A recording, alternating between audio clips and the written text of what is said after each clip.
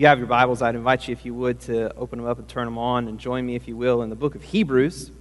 If you are our guest, we have been in a sermon series through the book of Galatians, but periodically as we come, especially to the break points of the text, we like to highlight those points and those movements in the Scripture by taking a moment to reflect on and practice then the reminder that Jesus Christ gave to us in the Lord's Supper. And so today is a service that is built around and flows towards the partaking of the Lord's Supper. So on your way in, you should have found some of the elements in your chair. If you'll just hang on to that, we will get to that in a moment.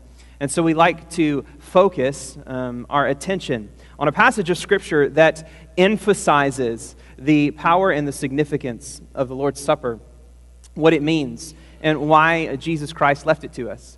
He gave us baptism as an ordinance for the Church of Jesus Christ, as a celebration of a step of obedience and new life in Jesus Christ. Amen? And so it's a constant ongoing reminder to you and to me of the time, hopefully in our life, when we first believed on Jesus Christ, turned from ourself and from our sin, and were saved by the power of the Holy Spirit. And it's a great reminder of looking back at what Jesus Christ has done in our lives. But Jesus didn't leave us with a one picture that points us backwards. He left us with another picture that we are to take again and again and again as a reminder of our constant need to sit in the presence of Jesus Christ and remember what He did and the effects that that has in our lives. Because the reality is we live in a broken world. Amen? Amen? We've heard testimony this morning of the difficulties in people's lives, and though we are able to testify to God's goodness in that, and the goodness of God in broken dreams, the goodness of God in disabilities, and how we can use those as instruments for His glory. And we look into the world that is around us, it is broken, and there is fighting, and there is struggle, and there is war, and there is death, and there is disease, and there is all of this reality of the world that is broken around us. And so in every single conversation, in every single individual, there is an assumption, and it's an assumption that even comes from Scripture, that the world is broken. And that brokenness comes from somewhere, and the Bible's answer to the brokenness of the world is sin. And if we want to fix the brokenness of our lives or the brokenness of the world, the only way that that can happen is if we first and foremost deal with the problem of sin. And left to ourselves, we try to deal with our sin and the sin of the world that is around us in broken ways. And the Bible points that out in many different ways, and one of the places that it does that is in Hebrews chapter 10, as the author of Hebrews is comparing and contrasting the Old Testament system of sanctification and personal cleansing and dealing with sin with the once-for-all sacrifice of Jesus Christ. And so if you have your Bibles, I'd invite you, if you would, look with me in Hebrews chapter 10, and I'm going to read verses 11 through 14, where the author of Hebrews picks up in his argument and writes, "And every priest stands daily at his service, offering repeatedly the same sacrifices which can never take away sins. But when Christ had offered for all time a single sacrifice for sins, He sat down at the right hand of God, waiting from that time until His enemies should be made a footstool for Him. For by a single offering He has perfected for all time those who are being sanctified." Would you pray with me this morning? Father God, we do acknowledge You this morning and Your grace and Your mercy, Your goodness that is ever present and always after us. Thank You, Heavenly Father, that You are not like me and that You are not like men, who we are often so easily prone to turn from, those who have fallen, those who have failed, those who are broken, those who are sinful. But Lord Jesus, those are the very ones that You drew near to in Your life and in Your ministry, and that hasn't changed. I thank You for the way that You constantly run after me despite my faithlessness. You are, as we've heard even in these testimonies this morning, You are ever and always faithful.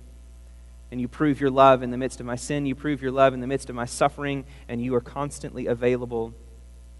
And because of what Christ has done on our behalf, Heavenly Father, there's never a moment when we are outside of Your good grace, because Your grace is ever and always sufficient to overcome all of our sin. So we praise You this name and pray, Holy Spirit, because there is nothing that I can do, that I can say, that has the ability to affect a life, to change a life, to transform a life. So please, as I admit my inadequacy, would You come? Would You Bless and protect and guard this time. Would you fill these words, pierce our hearts, draw us out of ourselves and into service in this world for your name's sake and for your glory. It's in Jesus' name we pray. Amen and amen. When God displays his sovereignty, it is always so powerful. I planned that this morning we would, as we worked through the book of Galatians and saw the break points and where we were going to be, it was the natural place and the point that we would celebrate, hopefully, a baptism, which, praise the Lord, we were able to celebrate in the Lord's Supper. What I didn't know in the midst of that planning is that today across the Southern Baptist Convention, all 40-something thousand different churches across the United States and the world, the emphasis for today is Evangelism Emphasis Sunday.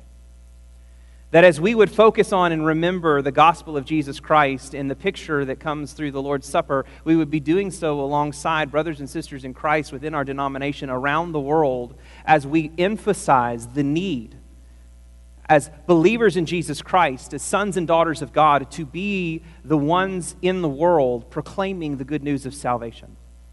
And to refocus ourselves and to recommit ourselves to a life of evangelism, a life practice of evangelism with those that we love.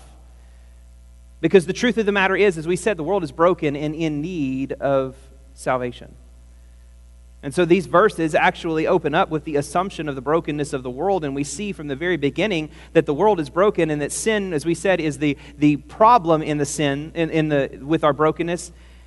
And the Bible assumes that with the issue of brokenness and the source of brokenness being sin, that we are attempting in some way to fix it. And the author of Hebrews in these verses, as I said, is comparing and contrasting the Old Covenant Jewish system of personal cleansing versus what Jesus Christ has done in the New Covenant. And what he shares there and what he says is that every priest is used to stand daily at his service, offering repeatedly the same sacrifices.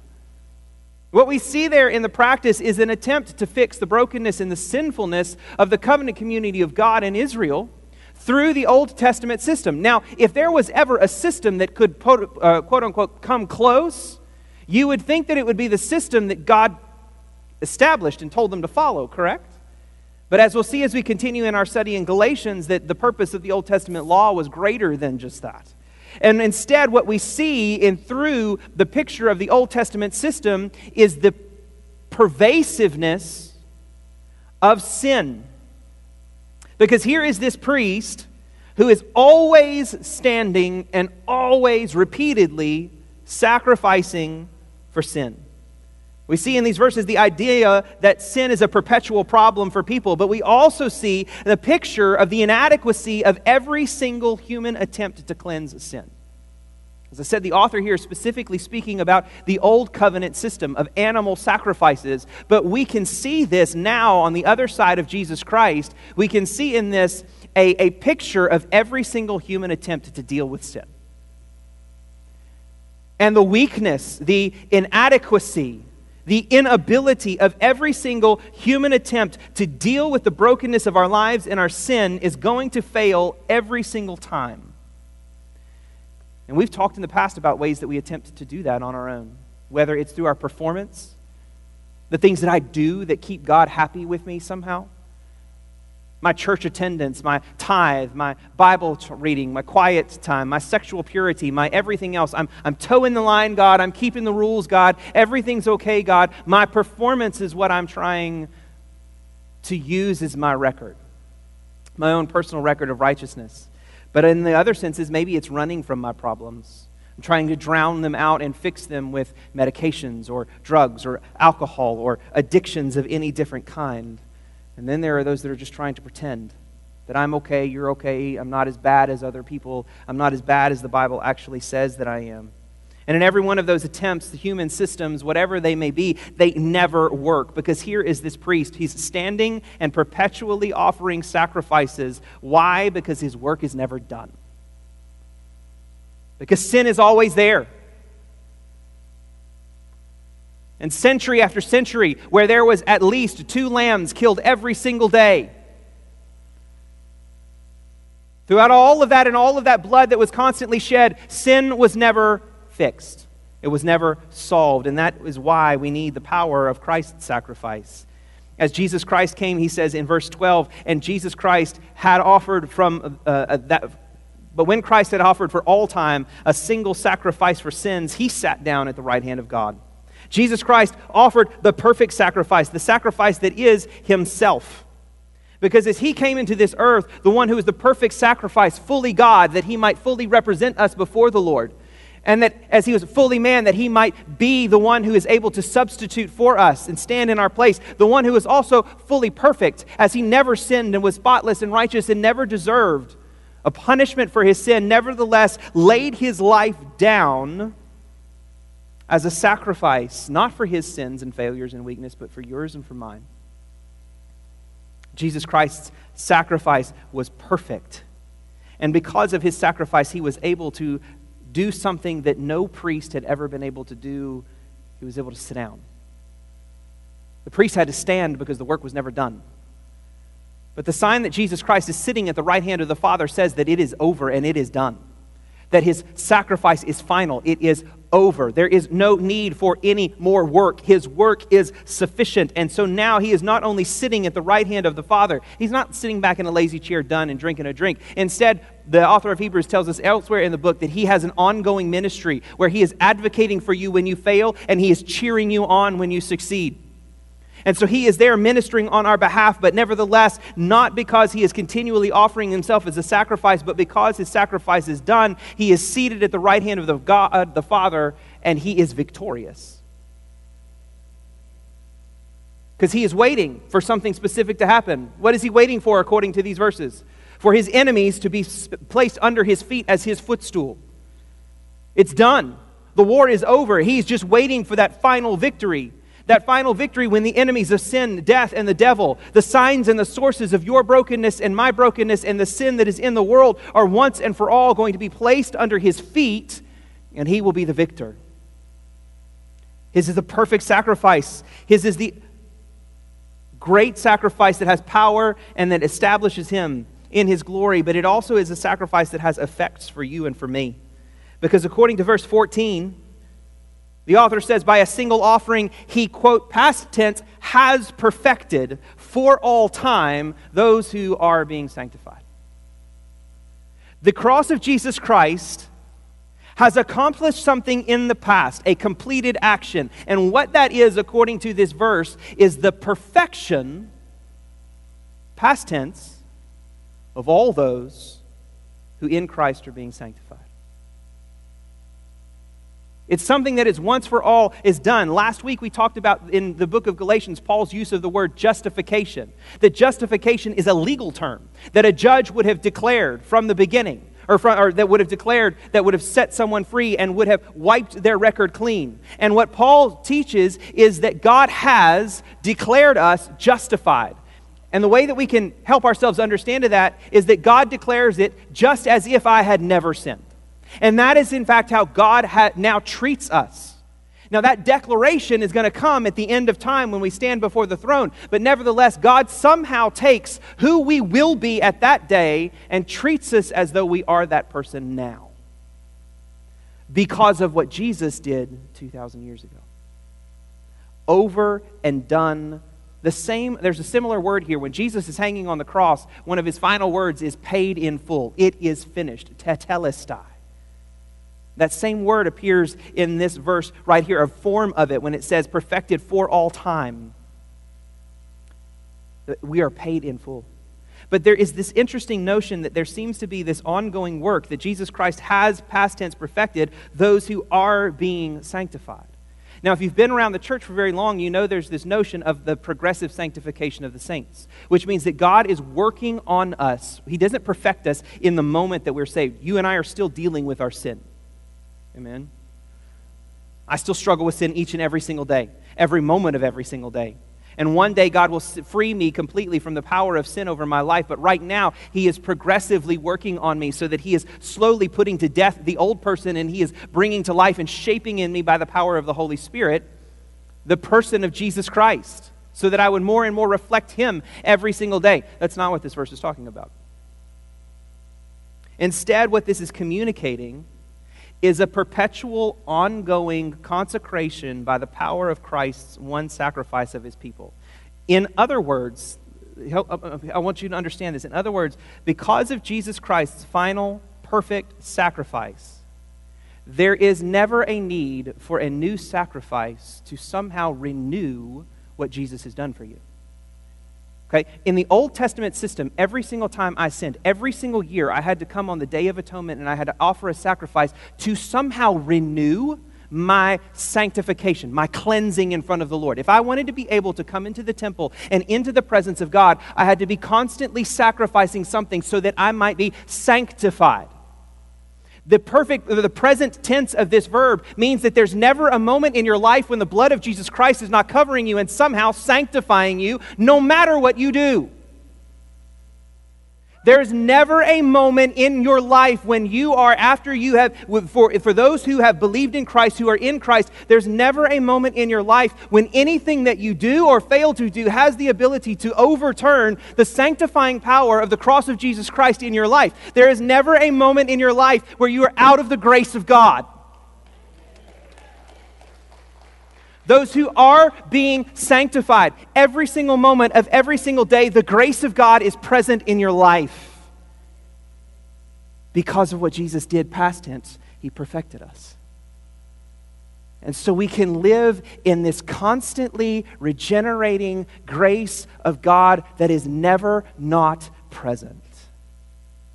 So then who are these who are being sanctified and who have been perfected? The answer is those who have believed in this message, who have turned from their own efforts to fix their brokenness, whether it be their religious performance or their worldly efforts and identities, and fully trusted in the final and perfect sacrifice of Jesus Christ. And they have trusted Him not only as their Savior, but trusted in Him as the Lord of their life, because He is the one who is victorious, and He is the one who will rule the universe. And so my question as we prepare our hearts in just a moment for the Lord's Supper to remind ourselves of the sacrifice of Jesus Christ. And we've just heard what that sacrifice does. It has perfected us such that we are justified in God, and it is constantly sanctifying us so that we can never be separated from God, period. The Lord's Supper isn't some magical element that somehow continues to save us. That's what we just said. You don't need some new sacrifice. Each time that you take this, it's not a sacrifice where somehow I am renewing what has somehow been depleted because of my sin. Instead, God's grace is always full to the brim in my life. Instead, this is a constant reminder that is taken by the church that Jesus is who we trust in.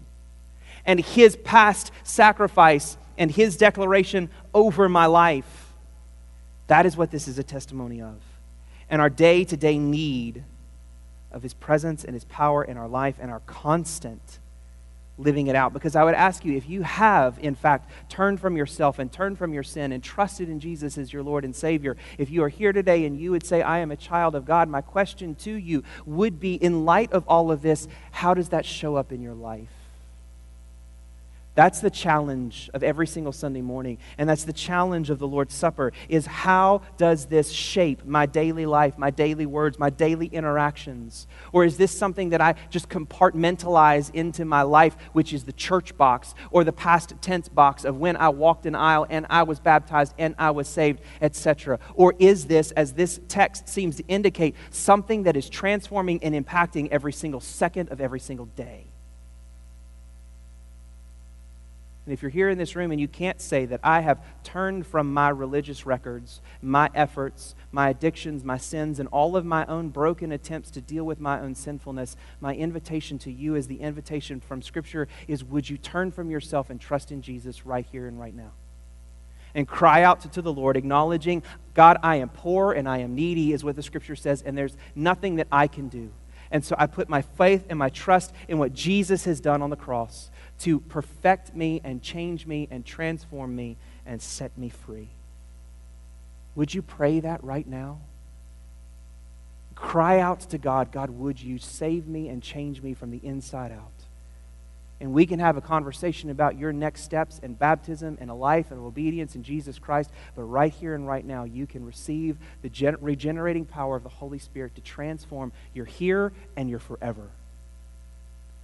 And if you're here and you are a child of God because you've turned from yourself and you've trusted in Jesus Christ, then again, it is Evangelism Emphasis Sunday. Who is there that is in your life?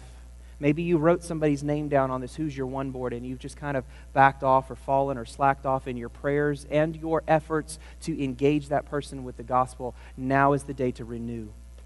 Renew your commitment to preach the gospel, not just in the way that you live, but to speak it into the lives of those that you say that you love. And call them to the faith and the trust and the transformation that can only come in the gospel of Jesus Christ. I'm going to invite you where you are, as you are, to just bow your heads and close your eyes and get alone with the Lord. And respond however it is that you need to respond in preparation. And we're going to have a moment where we're going to sing a song just to continue to prepare our hearts. And if that's a time when you need to come to the altar and you need to get alone with the Lord and you need to confess and you need to repent and you need to spend some time just with Him, we're going to provide that before we partake of the Lord's Supper together. Maybe you need to pray with someone. You need to make something right. You need to run to your brothers and sisters. Then I'm going to invite you in that time right now. But maybe you're here and you say, you know what? I want to believe in Jesus. Maybe you need some help. I'm going to make myself available. I'm going to step off to the back. Maybe you need to come during this song and you need to pray. You need someone to pray with you. I'd be glad to. And then I'll come back up in just a moment. Would you take a moment in silence and preparation, and I'll close this in prayer, and then we'll sing this song.